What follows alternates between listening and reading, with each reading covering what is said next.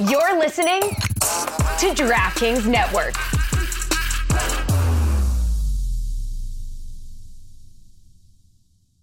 Jewelry can say many things on your wedding day. As a wedding band, it can say, "This is a forever symbol of our forever love." As a gift to your wedding party, it can say, "Thanks for standing up there with us." Blue Nile can help you find the piece that says it all and says it beautifully, with expert guidance and a wide assortment of jewelry of the highest quality at the best price. Go to BlueNile.com and experience the convenience of shopping Blue Nile, the original online jeweler since 1999. That's BlueNile.com. When he says we were right there, he's trying to scream, "Hello, I would like one more piece to be fully there." But we're all interpreting. He was also just pissed, and he has so much passion. And these games were close. Like, has anybody misspoken in there? Does anybody have passion? What, does anybody know the passion? The passion, Rod's version. Hey, everybody. Welcome back to the Too Many Men podcast. All cats all the time, apparently, are about to be. We'll see. But we are so happy to have, I don't know, we should be honored. We've got a star of NHL.com live streams hanging with people like Pierre Maguire. I don't even know what she does to put up with us two. Sarah Sivian. Sarah, how are you? Oh, yeah, that was fun last night. If anyone wants to check it out on the NHL YouTube stream.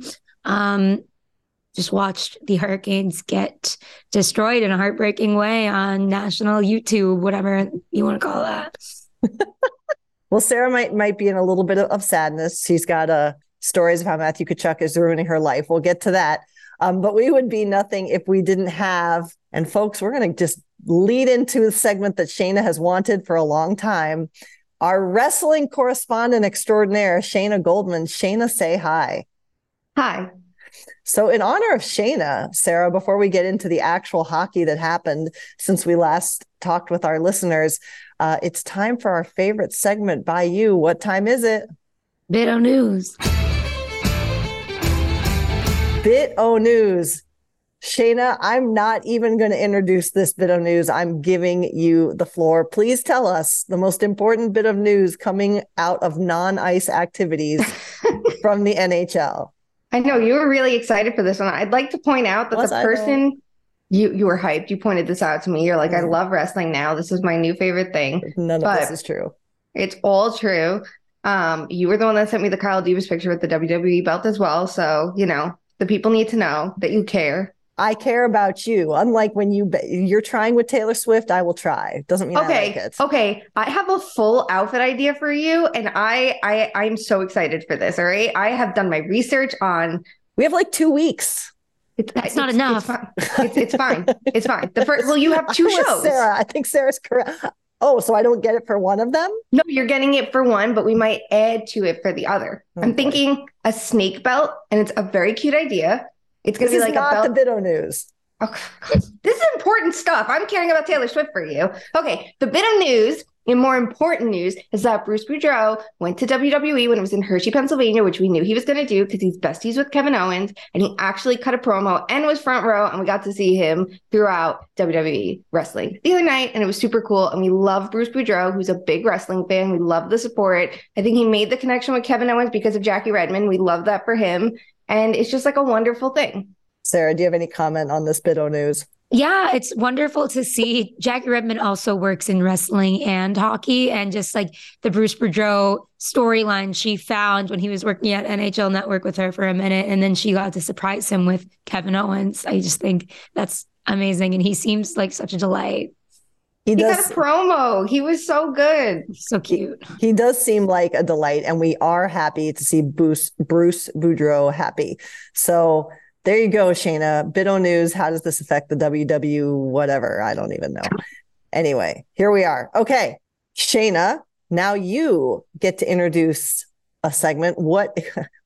Honest to God, here we are. Shayna, what time is it? It's time for How Does It Affect the Leafs? The segment that just keeps on giving. The segment that keeps on giving, and we're going to start to somewhat cross into our hockey talk as well, my friends. But here we go. Last night, the Carolina Hurricanes were swept. We'll get into the actual on-ice hockey.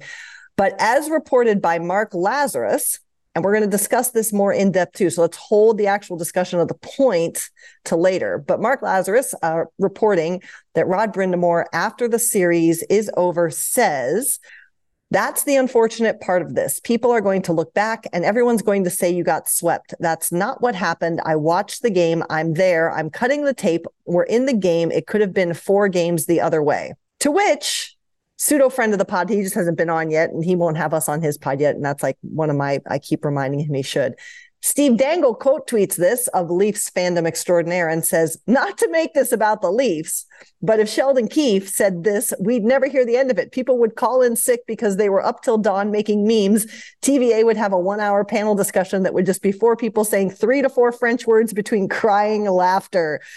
Sarah, you were the one that brought this up last night, that it all still comes back to the Leafs.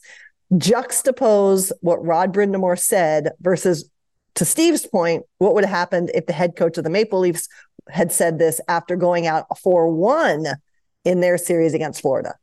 And he wasn't the only one. Dom Luszczyszyn, friend of the pod, also said, just imagining the reaction if anyone on the Leafs said this, as if we aren't already talking about this all day. We talked about it all night. There's been memes about it all day. So I don't understand what else would happen in Leafs world. I think no matter what anybody says coming out of the Leafs, it's going to have that reaction. And what Rod Brindamore said is having that reaction in the hockey world anyway. Like, you're not special. Shayna, did you think it would have been any different if Sheldon Keefe would have said this? Yeah, I think it would have been different because I think that there just would have been more hot takes. I don't want to say like more of us respect Rod Brindamore because that's not the right way, but I feel like, how does this affect Rod Brindamore's bid to the Hall of Fame? Yeah, I don't know. Like, I just feel like when it surrounds the Leafs, the controversy is there as a baseline, right? Like, our bar for the Leafs controversy is so low that when actually something does happen, it skyrockets to a point where like we can't. There's too much discourse to handle. Even Kona is. I don't know if you can hear it. Kona is freaking out when I said this because she knows it. She's screaming about this that I mentioned the Leafs, but like, I think that with any coach, it's going to be like at a certain level of controversy, but the Leafs, because they're starting here and they're starting very high, it just goes through the roof. We're nonstop talking about it. Now we're writing 10,000 word stories about it. And the live retelling of this moment is happening 5 years later. Like, we're all going like off the wall because it's about the Leafs. So I think that there is a difference, and it's not because of the coaches themselves. It's because of us and everybody reacting to it. So, Sarah, let me ask you this, because you've covered small market and larger market teams. As a dedicated reporter, you could argue this, to Shayna's point, is that, do we think that Carolina did just, quote unquote, get beat?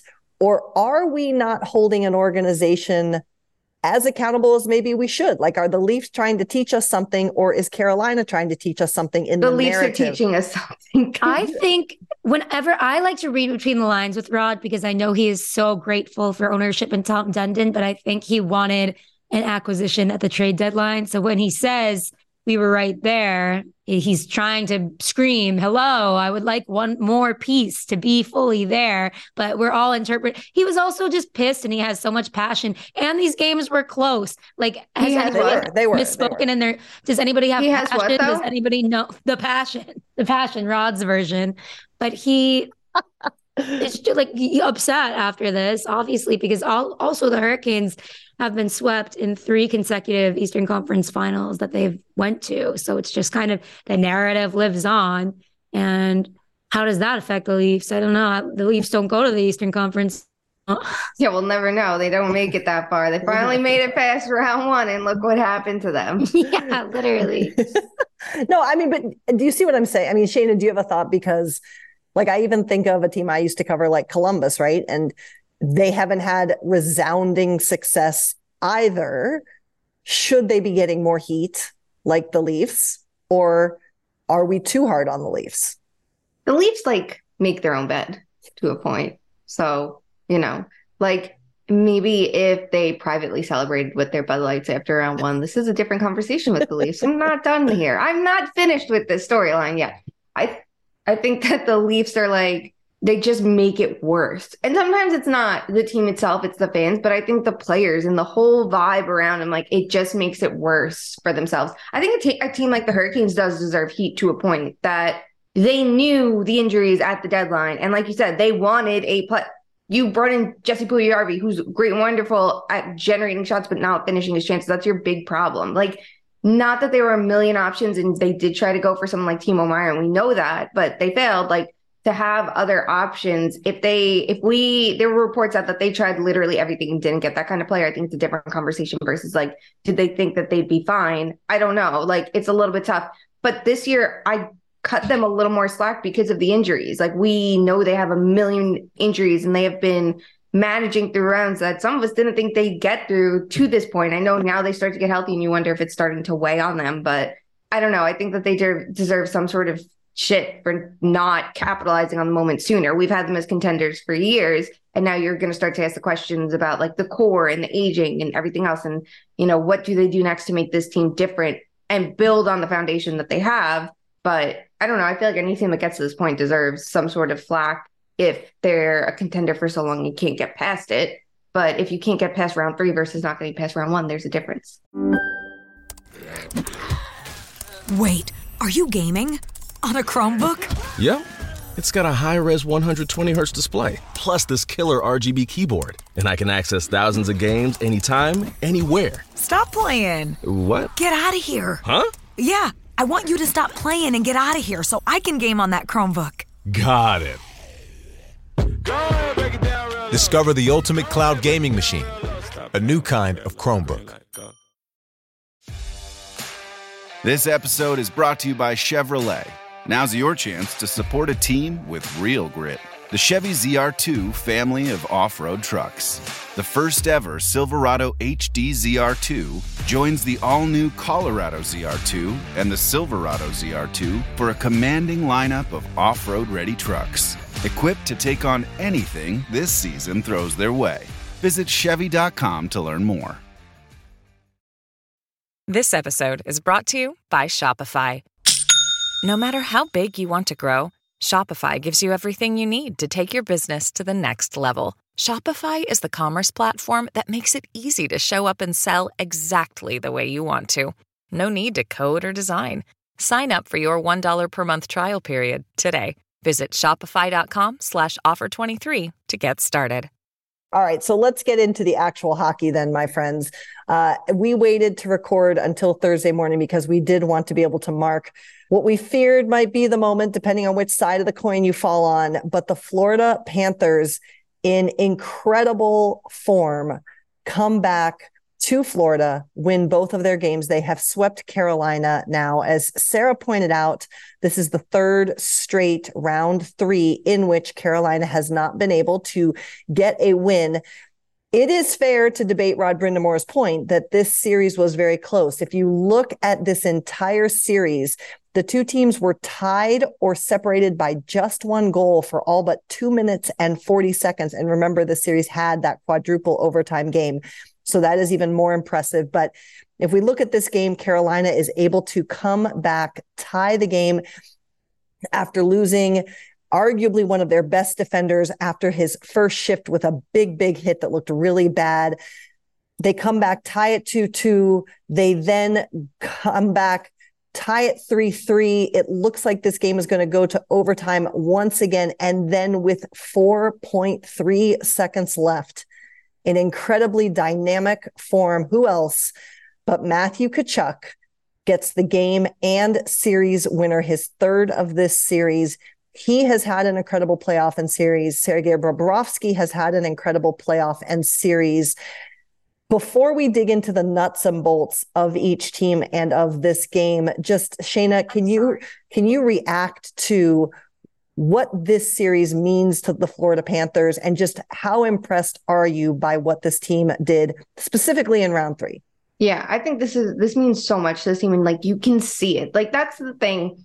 We talk about teams like celebrating after certain rounds, like they know the moment that they're in, and you can see the way they're embracing it. Fuck your superstitions, the way they take the trophy and they're like, we got here, and you could see how proud they are every step of the way. I think that's the thing. Like this is a huge deal that they are in the Stanley Cup final after almost not making the postseason. And I don't think that's lost on them. If Pittsburgh won a game or two, they're not here. So they're showing, one, get to the playoffs, see what can happen. Two, don't forget who they were last year either. The President's Trophy team, a contender in every which way, which I think you have to try to like combine the two. But it's like a refreshed squad in a way that is just embracing the challenges that they're facing and thriving. They're thriving under pressure. I think the turning point you see with Tkachuk in the locker room after the Boston series, during the Boston series, saying like, we'll be back here, the series isn't over yet. From there, just riding this wave and enjoying every part of it. That I can't not have a good time watching their games. I can't like not appreciate this, because just how you see how much this means to all of them. I just think it's such a moment, and they're just taking it and owning it. And Sarah, we talk about, different size market teams. Florida is a market that often gets a lot of crap put on it because of maybe how many people come to games, or a lot of different things having to do with that organization. It can actually be a rare thing to clinch a series, let alone clinch an invite to the Stanley Cup final at home in front of your home fans. I think that's one of the luxuries that those of us who have been able to travel as part of media have, is that we get to experience the moments no matter where the game is. But often home fans are watching on TV for some of the biggest moments. Just again, what was your takeaway in terms of how huge this was? We saw all our friends from Le Batard celebrating and enjoying the moment last night too. What was your takeaway on how cool this was for Florida to do this in Sunrise specifically? Yeah, our producer, Jeremy Taché, who's there, tweeted, "This is an all-time moment in NHL history." And then he tweeted, "I'm from Florida." I don't know, which I thought was hilarious. But I do think it has to rank somewhere. That was fucking awesome. 4.3 seconds left right after the Hurricanes had tied it up. And the best part, or the worst part, is you knew he was going to do it. Just based on everything he has been doing, I did not think that was going to overtime, to be honest. I knew once he got around there, Sam Bennett starts fucking around the crease. I'm like, this is bad news. Something horrible is going to happen, or something awesome, depending what side you're on. And oh my God, imagine being there. That is exactly what I'm talking about when I'm talking about the conference finals. It's actually good that there are small market teams, or new markets, or non-traditional markets, whatever you want to call them. These are like new fans that are in these buildings that are watching that moment, and they're going to be chasing the high of playoff hockey ever since. That's how you start. You start them young, and then you get miserable fans 30 years down the line, but we will not go 30 years down the line yet. I just think Matthew Tkachuk is great for hockey and great for that market. So let's go into this. And to your point, Sarah, this is now, if my math is correct, the fourth straight year a team from Florida will be going to the Stanley Cup final. So that's another commentary on markets being able to sustain some excitement and some enjoyment. Here's my question to you both first, because let's have some fun with this. Sergei Bobrovsky now has 19 goals saved above expected in the playoffs. It's the third highest for a playoff goalie since modern stats were started in 2008. And we've already talked about the greatness that has been Matthew Tkachuk, the joy of this. If you can only have one, which one would you take and why? Shayna, Tkachuk or Bobrovsky? Tkachuk. Okay. Star power. Okay. He is a game changer. He's a consistent game changer. He's good defensively. He's elite offensively. He has great hands and tight. He's a good passer. He's a great shooter. He comes up big in the big moments consistently. Last year we saw it in the playoffs. This year, all in the regular season, he can drive his own line. He is, I think, every single thing you want in a player, because he has the bite and the grit that people want. He has he's good defensively, and then that elite offensive skill and just the gutsiness to pull off these plays and keep rising to the occasion. He is who I want every day of the week. Bobrovsky is great and wonderful. I'm thrilled for him to have this run. I love that he's proving us wrong, and it's something none of us saw coming, right? Like, for him to be the difference maker, especially behind that defense that we know from the regular season, even though they've tightened up in the postseason. Like, there's a lot of question marks going into the playoffs because of it. Every day of the week, he's not putting up that performance. He's not putting up that performance in other postseason runs. There's too much baggage there versus Tkachuk, who I know is going to come in and be the difference maker. I think you can outscore your problems more than you can just save them away. Anyway, as someone who grew up watching the Rangers and Henrik Lundqvist standing on his head, and it didn't fucking matter because he didn't have offensive support. Sarah, what's your pick? Bobrovsky or Tkachuk? Allison, I've realized lately I don't always answer your questions, and I'm going to do that again. I think it just goes to show you need both of them to win in this league. You need the hot goalie, but you also need the star power to score on the other end. All these teams are just so good these days. And I think it goes to show, I mean, you see the Devils as an example, like they had the 5-on-5 play. They had everything up front, and then they just could not get it done because of the goaltending. And you saw how much the Hurricanes scored on them, and then you saw how little the Hurricanes scored on the Panthers, and the Panthers needed that and Tkachuk to get this far. Okay, so we all like Tkachuk. Are we omitting the secret weapon Tkachuk? How important was it that Keith Tkachuk called out his son's team and said that they were soft going back to March? Anyone have a thought on that? So my friends brought this up last night to me. They were like, what do you think of this? And why aren't we talking about it? I think there's something to it. I'm sure it's embarrassing, not just for your teammate's dad, but someone who is a player.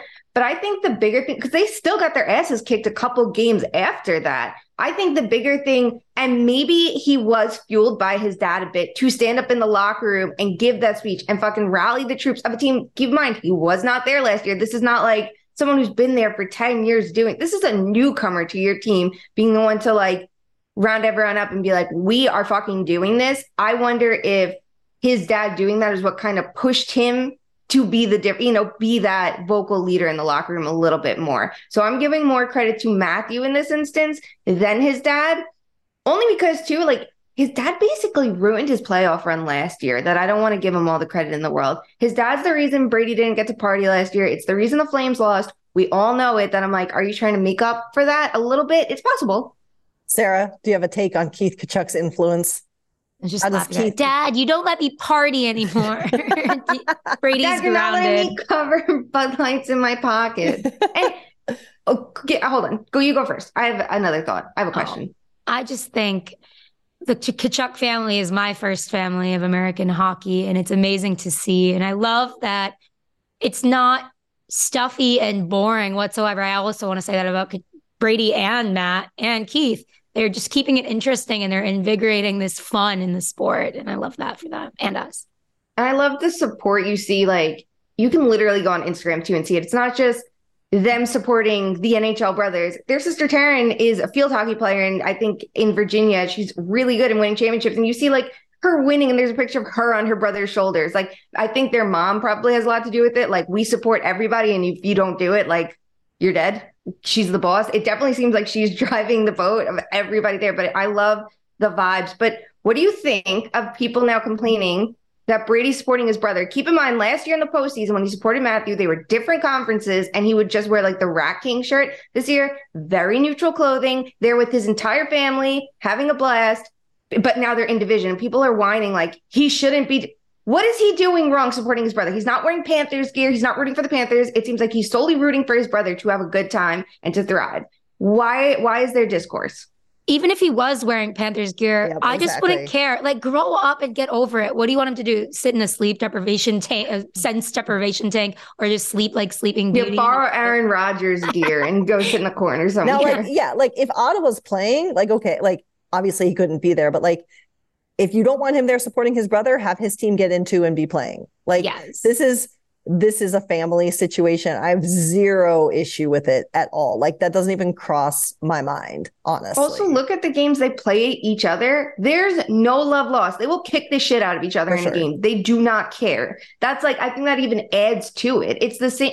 Like, maybe if we saw the Stahl brothers partying for each other, or the Sutter brothers partying for each other. Not on Sunday, though. Never on Sunday. Nothing too colorful either. We can't. All right. So let's talk a little bit, though, too, about some of the specifics of this game and this series. And Sarah, I want your take on this first, because, you know, Shayna already mentioned, too, that maybe Carolina wasn't as aggressive as they had hoped to be. You mentioned Rod maybe wanting an additional piece there.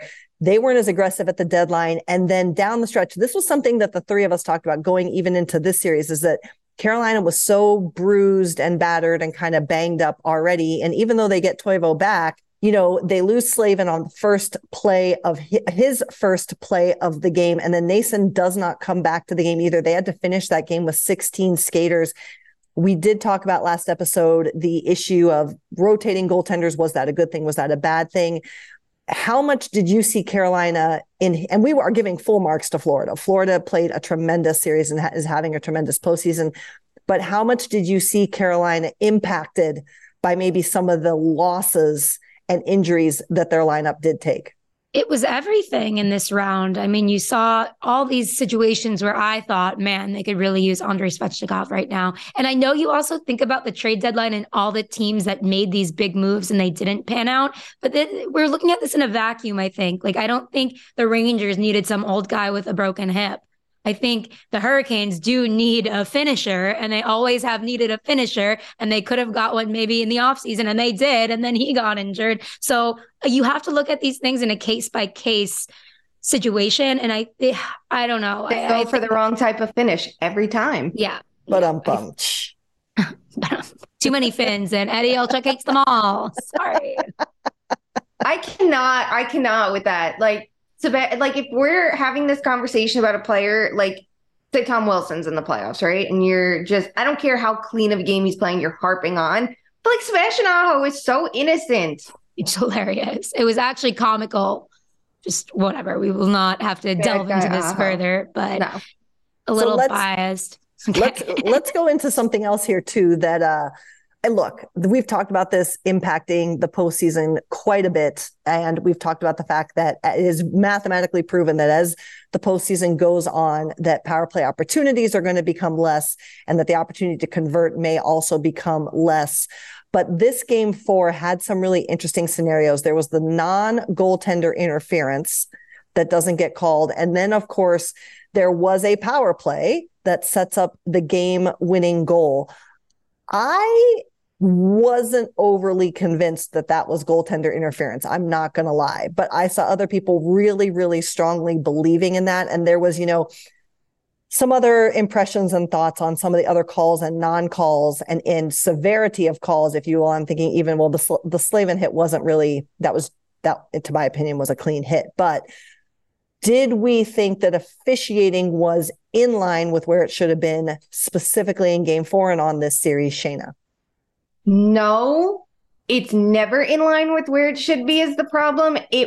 Officiating was inconsistent, which is consistent with everything else. Yes, Therefore, yes. it's fine. If we want to have a sick, twisted way. And even that goalie interference call, I literally could not tell you if it's right or wrong anymore because we're not seeing it called consistently. And there's some that are like every day of the week, it's this. But if it was called every day of the week that way, there's the conversation. It's not. We have no baseline for goalie interference. We don't understand it. The rule's too vague. The officiating's too vague. Everything's wrong with it that I literally can't look at it and be like, it should have been X or Y. Like, it's not that clear because even if we go by the rules, it doesn't fucking matter because it might not be upheld that way any other day of the week.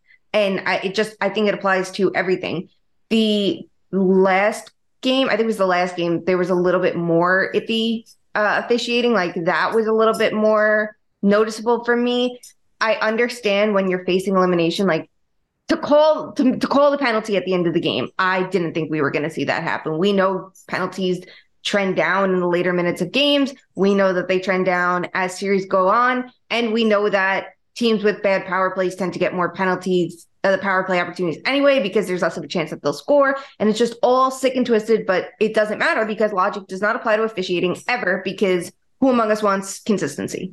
Sarah, it's interesting because Carolina and Florida actually had the exact same number of power play opportunities in the series, each side getting 14. That's why they called it. That's why they called it for evenness. I'm going to put you in timeout. You keep interrupting Sarah when I'm about to ask her a question. I'm sorry. 14 opportunities for each side, but Florida converts on 10. Carolina converts on only, excuse me, did I get that wrong? I did get that wrong. Florida converts on 4. Carolina converts on 2. Did you think that the power play was a part of Carolina not being able to move forward? And do you agree or disagree with the officiating specifically as you saw it in game 4? I don't think it wasn't a factor. That's the problem. You can go back and beat yourself up for 17 things that happened in this series. And it's why the Panthers are succeeding because they are clicking on literally every single cylinder? Yes. Is that what it's called? Like, hello, good morning. Cylinder. Good morning, everybody. So I The power play has always been an issue for the Hurricanes since Rod was an assistant coach doing it his way. And I've asked him about it so many times, and it just comes down to the personnel, honestly. Like, okay, they need a skilled shooter, and Nate just kind of dried up. Everybody dried up during this, obviously, but Natchez was one that's expected to perform on the power play, if nothing else. And he didn't. I would have liked to see him elevate the puck way more. It just felt like he was taking these shots that were straight into the goalie's chest. And I don't know. It was just, I think officiating was somewhat fair throughout the series, but then game 4, it just got a little iffy because the stakes were higher. I think that just happens. But obviously, like Shayna said, I'm so gaslit by these officials at this point that I'm like, oh, they're fine. Like nothing really bad happened. But I don't know about the goaltender interference at the end. I saw some prominent former goalies yes, exactly. in the NHL saying that, yeah, this is goaltender interference. Yeah. I guess you could see it move Freddie's stick a little bit, but I will never claim to know what this rule is. So we need to fix the rule because that can't happen. That scenario can't happen and can't decide or not decide an entire series. Not that it did, though, because then you go back to the Hurricanes couldn't score. That's what decided the series to me. So, Shayna, you already remarked on this, but I want to get your thoughts, and I think you've hinted at them, but just let's flesh this out. Obviously, Florida has the great celebration. The Rats come down, and they go ahead and touch the Prince of Wales trophy. It's lore. It's, what's it called? Superstition, but it doesn't really seem to impact. I think it was our friend Sean Shapiro who reported that. I think he said the last 4 Stanley Cup winners have touched the conference trophy. If I've got that wrong, Sean, I apologize. But did you love it or did you hate it? Are we here for it or do we want it to go away? You know what? I do think there's like a funny moment, the drama of will they or won't they touch. Like, I'm watching this with my friends this night and they're like, oh, is he going to touch it? And Rich is like, Kachuk is touching it. Kachuk is touching it. He's like, there's no fucking way he doesn't. And I do think it's funny to have like your 30 seconds of wondering. But I loved it. I loved how they were like, fuck your superstitions, because every superstition probably said they shouldn't be here. And I think that they played it a little bit more like we had the President's Trophy last year and we didn't touch it. And they're like, this year, like, fuck it. You just win a trophy. I'm sorry.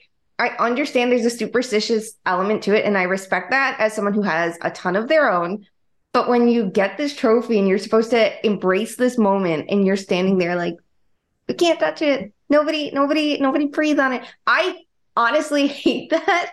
So I'm glad we're getting it out there that champions now are actually doing this and actually appreciating their moment. Like, we're the most boring sport in the world here, and everybody is so stiff and doesn't want to have a good time that we have to say you can't touch it. If you touch the goddamn trophy, have a great time, lift it over your head, pick it up, walk to the locker room like Barkov did. Like, that was such the energy he had. It was like, we just fucking went. Like, go celebrate. This is when, let the Bud Lights roll, because you're going to have a long layoff regardless. Like, go enjoy yourself. This is when you actually celebrate. Sarah, they earned it. As they keep saying, they earned it. And I loved Matt Tkachuk's face lighting up yesterday during the interviews where he was just like, and we'll do it again in the Stanley Cup final. Whoa, that's so cool to say. He was just realizing for the first time, it's like we're going to Disney World. They didn't win yet, but it's just somewhere he's never been before. And you could just tell he was taking it all in. I think I love the guy. I love his chirps and I love the enthusiasm, but I also think he's a pretty thoughtful person. Like, just hearing him talk in interviews is really making me excited about the future of a league with a star like him in it. Absolutely. Absolutely. Well, we will, I'm sure, start to dig in more to this whole idea of Florida's regular season versus Florida's postseason. But they are headed to the Stanley Cup final. Congratulations to them. Well earned. I do think it was a tight series. I do agree with Rod Brindamore. If you watch those games, if you looked at the underlying play, Carolina doesn't have anything to hang their head on in terms of what they executed, but it is a 4-game sweep. Florida advances. Congrats to them. I wish it was longer. The games were so good after round 2 that I was like, all right, if we get 5 or 6 games, I'm thrilled. I think the drama of it's more fun that it was a sweep, but I think that was one of the few series we could look at and be like, just keep going. Because how many times are like, just ended. This sucks. Well, speaking of that, let's go to the West. because the Vegas wow. Transition of the year. Speaking of that, Vegas has now gone up 3-0 over Dallas. And this was a series I was very much hoping for, a great series, a long series. I was expecting this to be a good battle. Vegas had already put a 2-game lead on this series. And then in game 3, an egregiously bad hit by Jamie Benn on Mark Stone takes him out of the game and has now since earned him a 2-game suspension that, yes, friends, will in fact carry over to next year's regular season if they cannot extend their postseason, which seems unlikely because of the fact that Jamie Benn is not there. They have not been able to play well. And more importantly, Jake Ottinger seems to be broken. Stay tuned for Did the Kraken Break Jake Ottinger, my column. But here we are with Vegas having a chance to close out this series in a sweep tonight, being Thursday, as we record this. Not only was it embarrassing in terms of that hit, in my opinion, but then the Stars fans, as the game starts to get out of control, Max Domi taking egregious penalties, it's just continued to get out of control. Stars fans start to throw shit on the ice. They actually have to stop the second period a little bit early to just end play, regroup, and come back and add those seconds on to the start of the third. Jamie Benn, who, reminder, is captain of the Dallas Stars by his choice, did not speak to the media after that game, which I find irresponsible. Now I just want this one to end. Sarah, how disappointed are we in the Dallas Stars, not just in game 3, but across the series as a whole? First of all, I hate them for so many reasons. And number one is making me root for the Vegas Golden Knights. Like, are you kidding me? Why am I like, this team has good vibes? Oh, because they're playing the worst vibes in the world. And please give me credit. I have said this from the start. And I'm like, yeah, Joe Pavelski, love that storyline. But it's just, they aren't playing the brand of hockey that I love to see. And you could tell that the games were close in the first 2 games, but they still didn't find a way. And then you could obviously tell frustrations caught up to them in game 3. And then everything just finally, I was waiting for that shoe to drop or that cross check to somebody's neck to hit. And oh my God, they imploded. Do you guys think that the 2-game suspension is fair? I honestly was shocked because usually, again, we don't necessarily know how the rules are written. Usually, if you get a gamer and it came so early in the game, usually the unofficial back of the envelope math means that counts as a game. And then, each playoff game counts as 2 regular season games. So because he missed so much of game 3, I was expecting 1. But I was not going to argue with 2 because there are other cases earlier in these playoffs where I thought there should have been 2 games and there was only 1. Shayna, did you like it or not like it? Well, I hated the play. Yeah. I hated that's your captain. That's your captain taking himself out, putting you at a disadvantage. The game fell apart from that moment on. You could have tried to weather the storm of that early goal. They couldn't do it. I thought, too, that he got the game. I was not going to be surprised if there was no suspension, which I didn't agree with. But I'm like, well, Mark Stone's healthy from, like, he didn't get finished the game. Yeah. Well, yeah. Yeah. So and he's available for the next game. That I was like, okay, he technically got a game because it happened so early. I don't expect anything. Plus, there's no recent suspension history for this. But then I was thinking about it. I'm like, he literally ended, yes, it was 2 years ago, but Dylan Larkin's season with a cross check to the neck that sent him to the hospital. And that kept buzzing through my head. And then the second he spoke, which was before the hearing, if I remember right, he was like, oh, he felt the zero remorse was like, that's the nail in the coffin. I think of if you can tell Department of Player Safety why you screwed up, why you understand, you're going to get a lighter, punishment a lot of the time. But in this case, the absolute lack of care, which from a 4th-line player who gives a shit, the captain of all people, who's done this before, I'm like, you know what? Give him 2 fucking games. It doesn't even matter about the 2 games because guess what? You're not getting that far at this point. Like, if you have, thanks to you, you have an even lesser shot of it. Yeah. And I mean, the narrative we were talking about, this is not lost on us, that this is another game where a game misconduct gets called. Pete DeBoer is on one of the benches. Joe Pavelski is in the game. Now, he's not the player getting hit this time, but Vegas is on the other side too. If you think about it, this is a bit of karma coming back against a lot of people involved in this game. But Sarah, I want to ask you too, and I was joking, but kind of not. Jake Ottinger has not been himself. He has not been himself in round 2 either. And, people started talking about, is he broken? Is something going on? And I thought to 2 things. I thought, first of all, how the narrative became in that round 2 with the Kraken, that the Kraken had figured out that there was a weakness that was able to be exploited high blocker side for Jake Ottinger. And anytime I think a player knows about something that's being exposed, they may start to overcorrect or at least be overly aware of that. And secondly, I thought back to also, it was late in the season, it was March, and I was hyper-focused on the Stars because the Kraken played them 3 times in 7 days. But that's when Jake Ottinger was playing a shit ton of hockey because he was their only option. He was their best option. And the media was asking Pete DeBoer about overplaying Ottinger then. And he was like, we have to, because we have to get into the playoffs and solidify our spot in the postseason. So now I ask you, Sarah, is Jake Ottinger broken, tired, or both? What do we think about the goaltending in Dallas's net?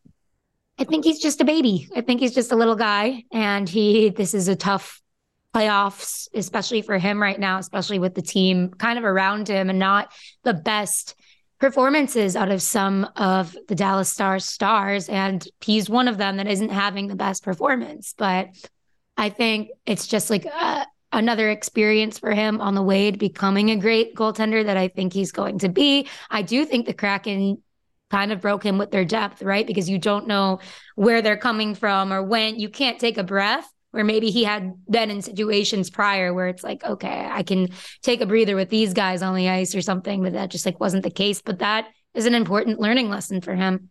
Dana, Ottinger, broken, tired, both, neither? Both. I think that playing a lot of games down the stretch probably hurt. I think that he's never played this type of workload before, and I think he's young. He's someone that should handle it, is absolutely true, versus someone like maybe Markstrom, who at 30 years old is playing 80% of the games, is going to break the next year. You totally expect that. But I think the thing for him is it's getting it into that adjustment period. I think this is the year we're going to see it weigh on him. And I think this is going to help him moving forward. I think we saw it similarly with Shesterkin last year. When he went into the postseason at first, he started to struggle because it was like, wait a second, I've never played this much hockey before. This pace, this environment, this everything on top of it. I think if he was struggling in round 1, bounce back in round 2, maybe it's a different conversation. But he was great in round 1. I think it's 10 out of his last 11 games are not quality starts. I think we're up to now. So I think his confidence is shot from this. Obviously, it seems that way because he's misplaying, like the game winner in game 1. Like, he misplayed the puck. I don't think that happens if he has the confidence a little bit more. But I just think that it's a combination of everything right now. I hope, for his sake, because we all love him and we want to see him do well. This young goalie that can be a franchise goalie. Like, I hope that this is the building block for him to understand the long playoff runs, what it takes and everything like that. And he's prepared for it. I don't think this is going to hurt him next year. I think it's going to help him. So we'll see what happens tonight in game 4. We'll see if we're still talking about round 3 the next time we join with you all, or if we are moving on to the Stanley Cup final. But for now, my friends, it is time for our very favorite game to end the episode, and that is Fuck, Marry, Kill. Before we go into Fuck, Marry, Kill, I do want to quickly acknowledge we had some people voice back to us, and we perhaps did not do our best work. We all dismissed Alex Stalock in our Fuck, Marry, Kill of the Masterton Award. And I did want to acknowledge that this is a player who went through quite a bit, came back to the NHL after being diagnosed with myocarditis, which is an inflammation of the heart. He dealt with COVID, and he did have a very successful season, irregardless of what was happening in Chicago. So we do apologize that it felt like we didn't do our best prep, knowing the full story behind his nomination. Kudos to him for what he did. But we're jumping the order. We're going through awards, and we feel compelled that for Fuck, Marry, Kill, we have to talk about the GM of the Year awards. We're going to get to the actual game here in a second. But as I started to think about this more and more and some of the discourse that was going on here, why the hell are we waiting to vote on this till the end of the second round of the playoffs? So if that's what we're going to do, why don't we just acknowledge that it's pretty much going to go probably to 3 of the 4 GMs whose teams are still playing? Like, I don't get it. I propose, why not do multiple votes and see who comes out? Look at the trade deadline, look at All-Star break, and look at end of regular season. I'm pissed about the timing of this. So before we get to Fuck, Marry, Kill and the actual nominees, Sarah, is the way this award is voted, specifically the timing of it, fucked up?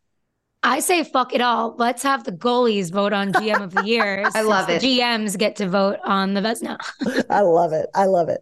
Shayna, what do you think about the timing of this? Like, I just, and look, we love you, Florida friends, but honestly, if this was voted on at the end of the regular season, there's no fucking way Bill Zito's in the conversation. Respectfully. None. There's literally zero way for the team that snuck in because the team lost.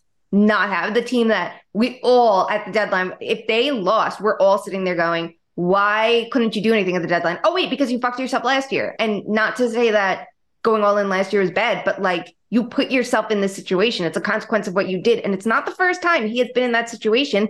He was assistant GM in Columbus with the same type of thing. So maybe he should have been more prepared for it. Like the timing is so mind-boggling because of course we're going to be biased based on results. I'm not even faulting the voters for it at this point. While I disagree with it and think, yeah, I think we're kinds of people who could be like, yeah, it's more than just results and we would look at everything. I understand people who look at it and go, but your team is here versus a team that maybe had an incredible year or an incredible deadline or was super smart and then got their asses kicked in round one. It's just not right. Why is it that every other award gets voted on earlier then to ensure it's a regular season award? Even if you feel like you have to do it after round one, it's like a different conversation than after round two.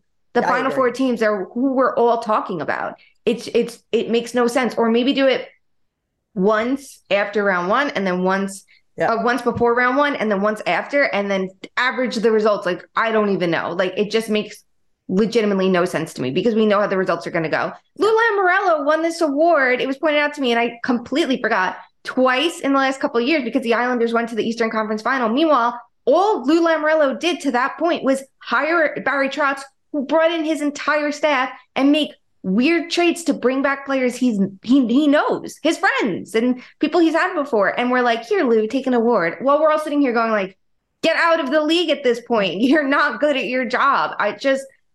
It's an award. It's a weird bias for sure. So we have filed our official challenge on the timing of this because as you're saying, Shane, if this is a regular season award, there are many candidates that I would suggest should be considered, not just these three. But let's get into name one or two. Well, we don't have time today, so Let's get into fuck, marry, kill here.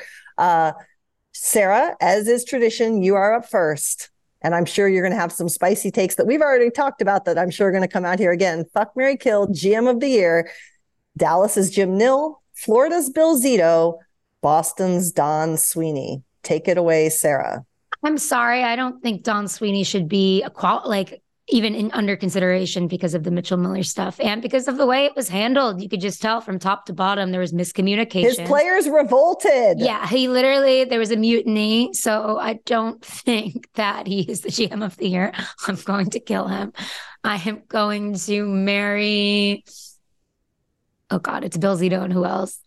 Jim Nill. Jim Nill. My last brain cell is dying. I'm going to kill...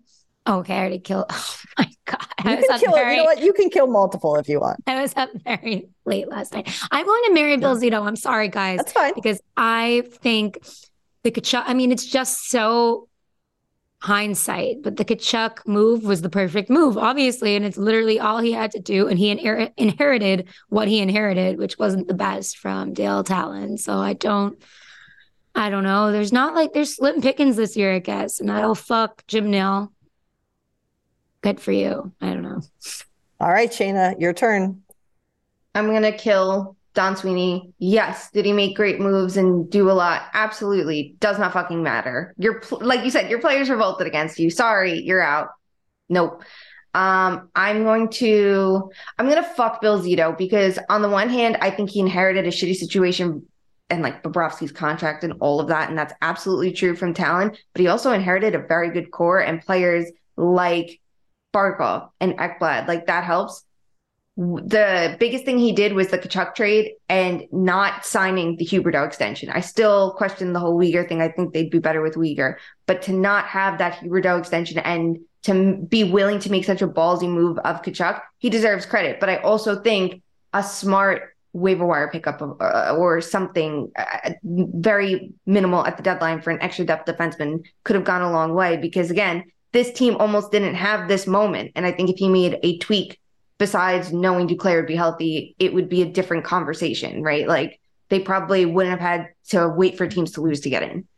I will marry Jim Nill by process of elimination then, because I have less strong feelings about him than Zito, and I struggle giving Zito all the credit. I think his deadline was fine. I think Dadonov was a good ad. I liked it for Dallas.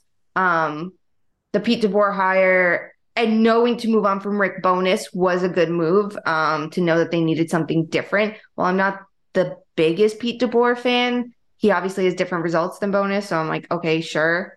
And some of like the contract extensions have been good. I like, like the Hintz deal and stuff like that. So I'm like, okay, sure. I'm keeping Pavelski around. So I am going to kill Don Sweeney for the exact same reasons. I think it's absolutely abhorrent that he is being considered for a GM of the year after what he did in the state of upholding what hockey is supposed to be about. I'm going to fuck Bill Zito because I agree. I think that, hindsight is 2020. And the problem is what we challenge GMs to do is to make moves and then look good in the moment too. And I'm also going to fuck Bill Zito because I'm going to marry Jim Nill, because the more I've looked into how this organization is being built, I think he's building it really smartly. I think he's using analytics in a really interesting way. And I think he's building it in intentional waves so that as certain levels of talent age out, he's got the young talent coming in under smart contracts, as you mentioned, Shayna. So those are my choices. We will see what the voters pick in an obviously time-biased award, but here we are. All right. My friends, we thank you all so much. We congratulate the Florida Panthers and their fans for making it to the Stanley Cup final. What an exciting time. If you want to celebrate that with us, please follow us on the socials on Instagram and Twitter at 2_much_man. You can interact with us there. You can send us your vibe checks. Don't forget, we want to see you celebrating wherever you are. And if you're doing it in a set of Too Many Men merch, you might get entered in a drawing for a prize. If you have no Too Many Men merch, go to TooManyMenMerch.com. How convenient is that? And buy anything your little heart desires. And until we meet again, we ask you to please do something, no matter how big or small, to make sure that hockey truly is for everyone. Talk to you soon. Love you. Bye. Love you. Oh no, we're off. We're okay. We're tired, but we're happy. Talk to you soon.